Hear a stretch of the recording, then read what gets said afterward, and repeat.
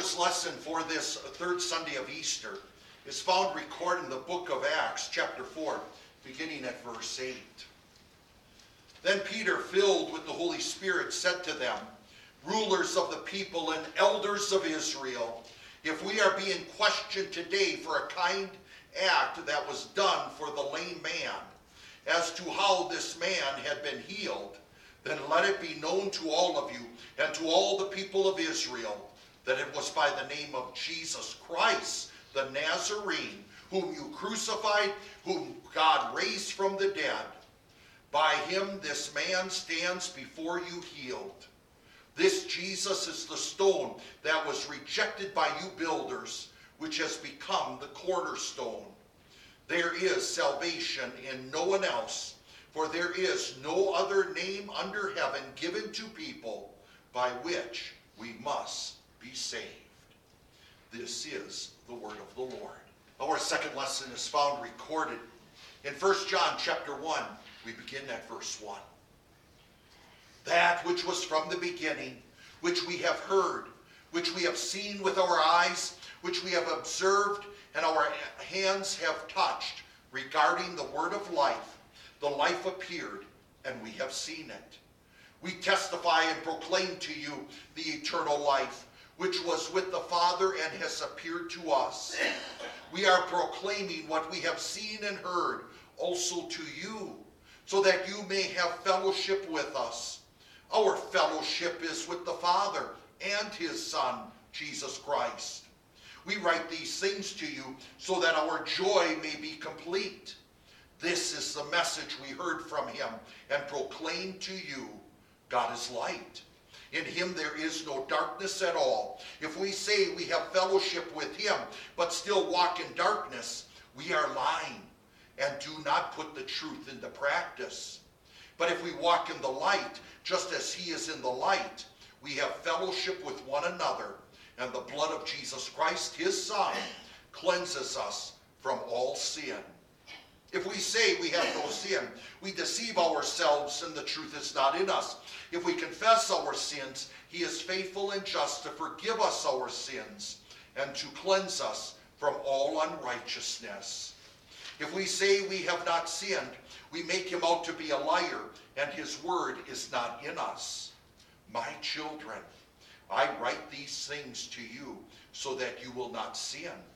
If anyone does sin, we have an advocate before the Father, Jesus Christ, the righteous one. He is the atoning sacrifice for our sins, and not only for ours, but also for the whole world. This is the word of the Lord. We read from the Gospel of Luke chapter 24, beginning at the 36th verse. As they were talking about these things, Jesus himself stood among them and said to them, "Peace be with you." But they were terrified and frightened and thought that they were looking at a ghost. He said to them, "Why are you troubled, and why do doubts rise in your hearts? Look at my hands and my feet. It is I myself. Touch me and see. Because a ghost does not have flesh and bones, as you see that I have." When he had done this, he showed them his hands and feet. While they still did not believe it because of their joy, and while they were still wondering, he said to them, "Do you have anything here to eat?" They gave him a piece of broiled fish and some honeycomb. He took it and ate in front of them. He said to them, "These are the words that I spoke to you while I was still with you. Everything must be fulfilled that is written about me in the law of Moses, the prophets, and the Psalms." When he opened their minds to understand the scriptures, he said to them, "This is what is written, and so it must be.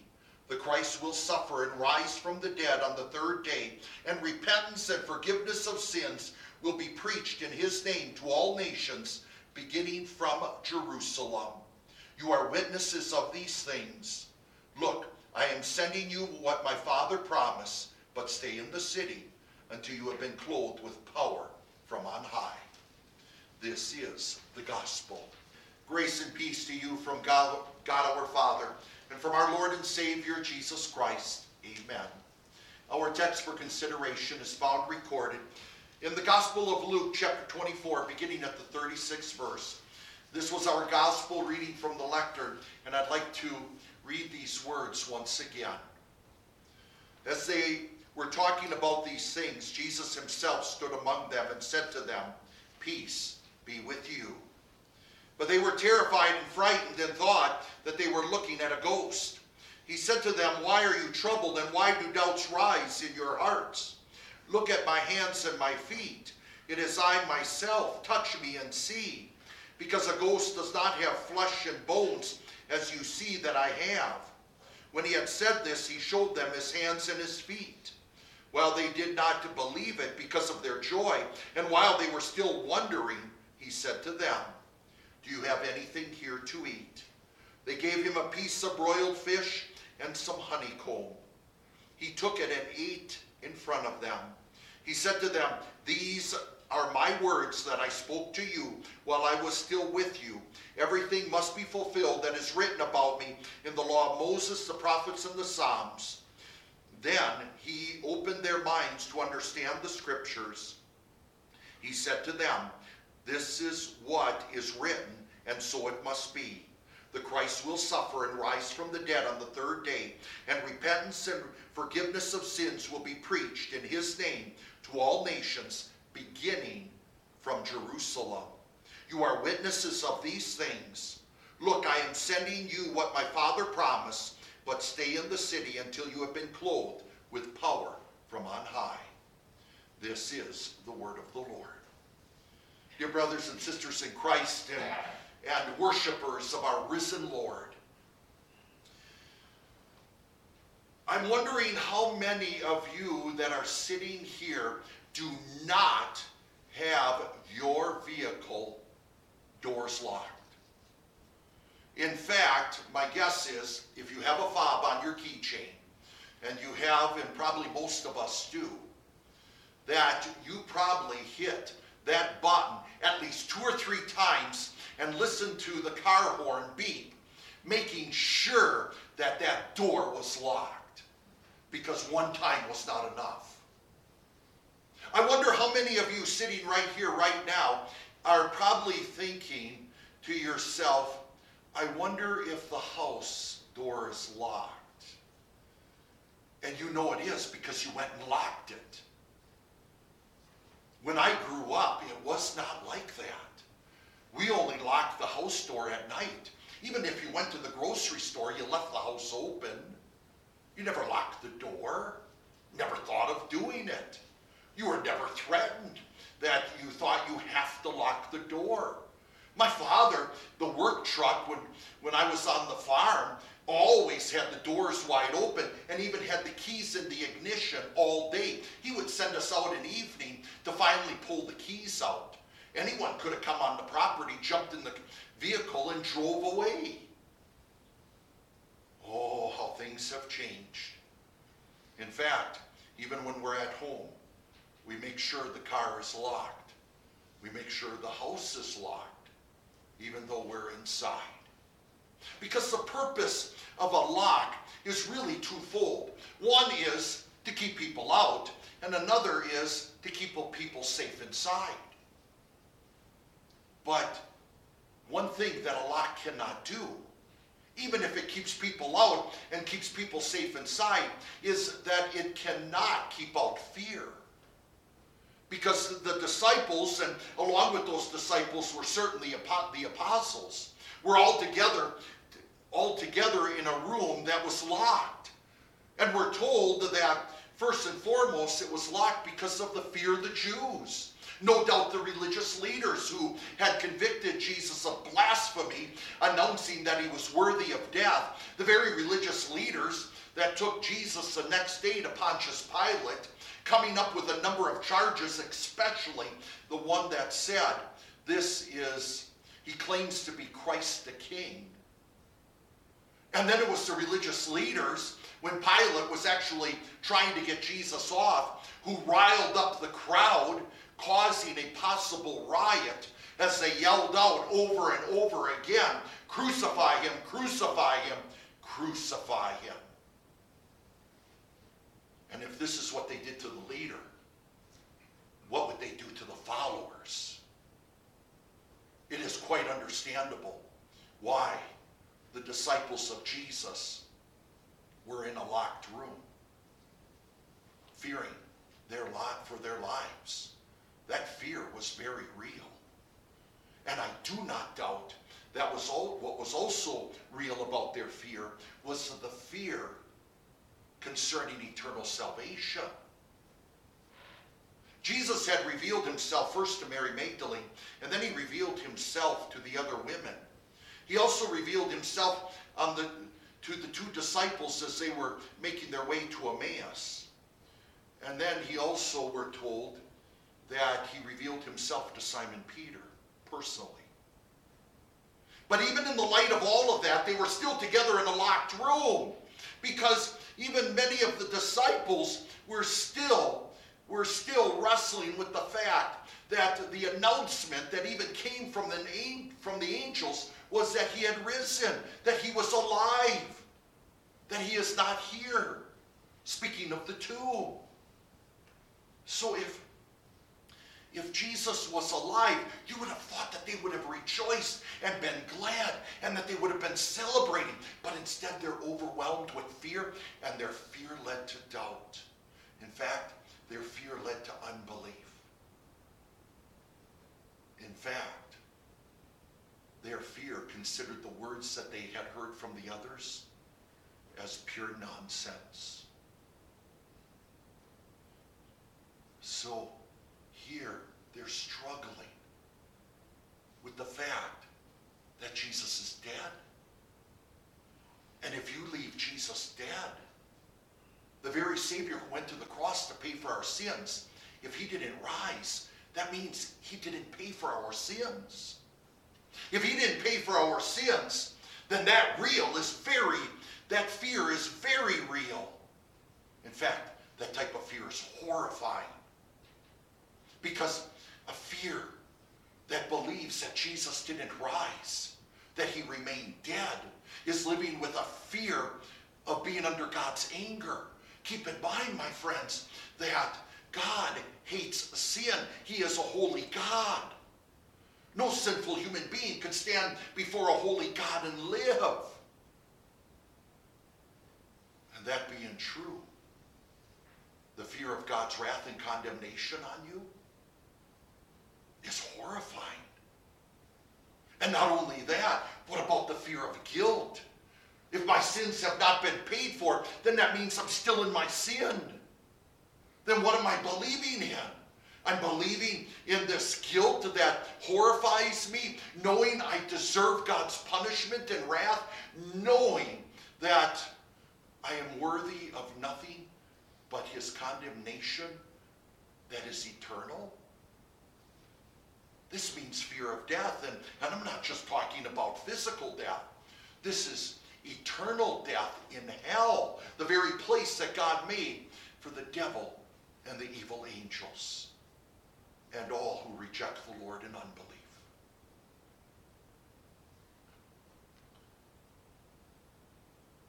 Fear. The doors couldn't lock it out. Now keep in mind, my dear friends, that we're made up of body and soul.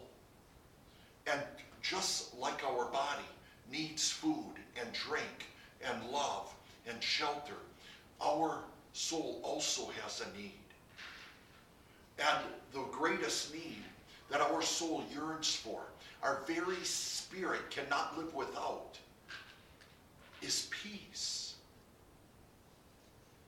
It is the very peace that the world cannot understand. And it is not the peace that comes from this world, because the world's definition of peace is simply ceasing hostilities. No, the peace that was spoken of by the angel at the birth of Jesus, that when he said peace on earth, goodwill toward men, was not talking about peace of a new world order, but rather talking about peace between God and man. Sin had separated us from God, but it would be the Savior who would reconcile us to God and bring us peace. of no longer being an enemy of God. This is peace that comes from the very lips of Jesus, who when he entered the room said, "Peace be with you." Yes, you can take those very words to be a common greeting, but knowing that Jesus conquered death and rose again, that word "peace be with you" took on a whole new meaning. Because his resurrection, once again, is proof that sin has been paid for, is proof that you and I, in Jesus Christ, have the forgiveness of sins. It is proof that you and I have the hope of everlasting life. It was the death of Jesus that paid for our sins, but it was his resurrection that gave the proof. The proof that you and I live with and take to heart. In the name of Jesus, our risen Lord. That is what chases away fear. See, locked door couldn't get rid of fear. And another thing that a locked door couldn't do, it couldn't keep out Jesus. Jesus appeared to them. Some take these words to mean that Jesus, a solid, went through a solid and came through the doors and appeared to them. Keep in mind, Jesus is the Son of God. He has God's characteristics. He is fully God. And being fully God, he had the characteristics of omnipresence. Taking these words in the simplest way possible, he simply appeared. Clearly, in his state of exaltation. In order to die and pay for the sins of the world, he had to enter the state of humiliation. And the state of humiliation simply means that the very Jesus, who's fully God and fully man in one person, did not make full use of his divine power and glory so that he could keep the law perfectly for us and offered that perfect life on the cross as an atoning sacrifice. He never gave up his divine nature ever. And now in this state of exaltation, he is making full and constant use of his divine power and glory, which means he's not giving up his human nature. He's still fully God and fully man in one person. And when he appears before the disciples, they were terrified. In fact, the gospel writer Luke uses two different words for fear, really driving home the point that these disciples had complete fear. In fact, what I find fascinating is when Jesus said, "Why are you troubled? Why do doubts arise in your heart?" The word trouble in the original language means to be shaking.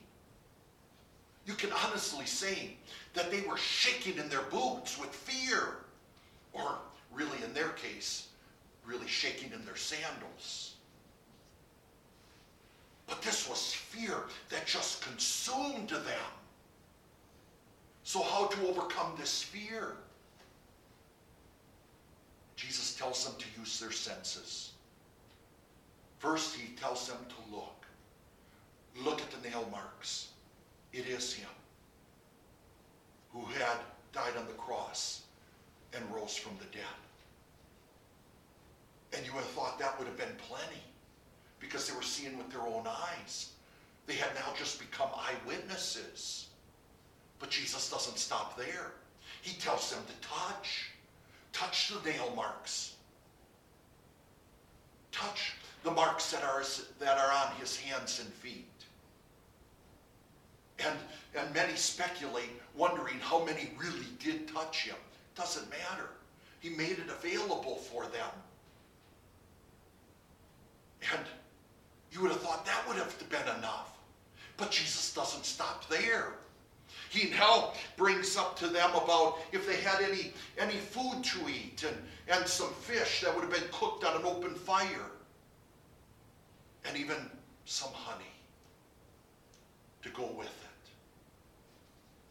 He ate in front of them, letting them know that a ghost does not have blood and bones and body, as you see I have. And you would have thought that would have been plenty good, and that would have really drove away any of the doubts. And yet he doesn't even stop there. He opens the scripture to them and lets them know that everything that has happened has been fulfilled in the Holy Scriptures.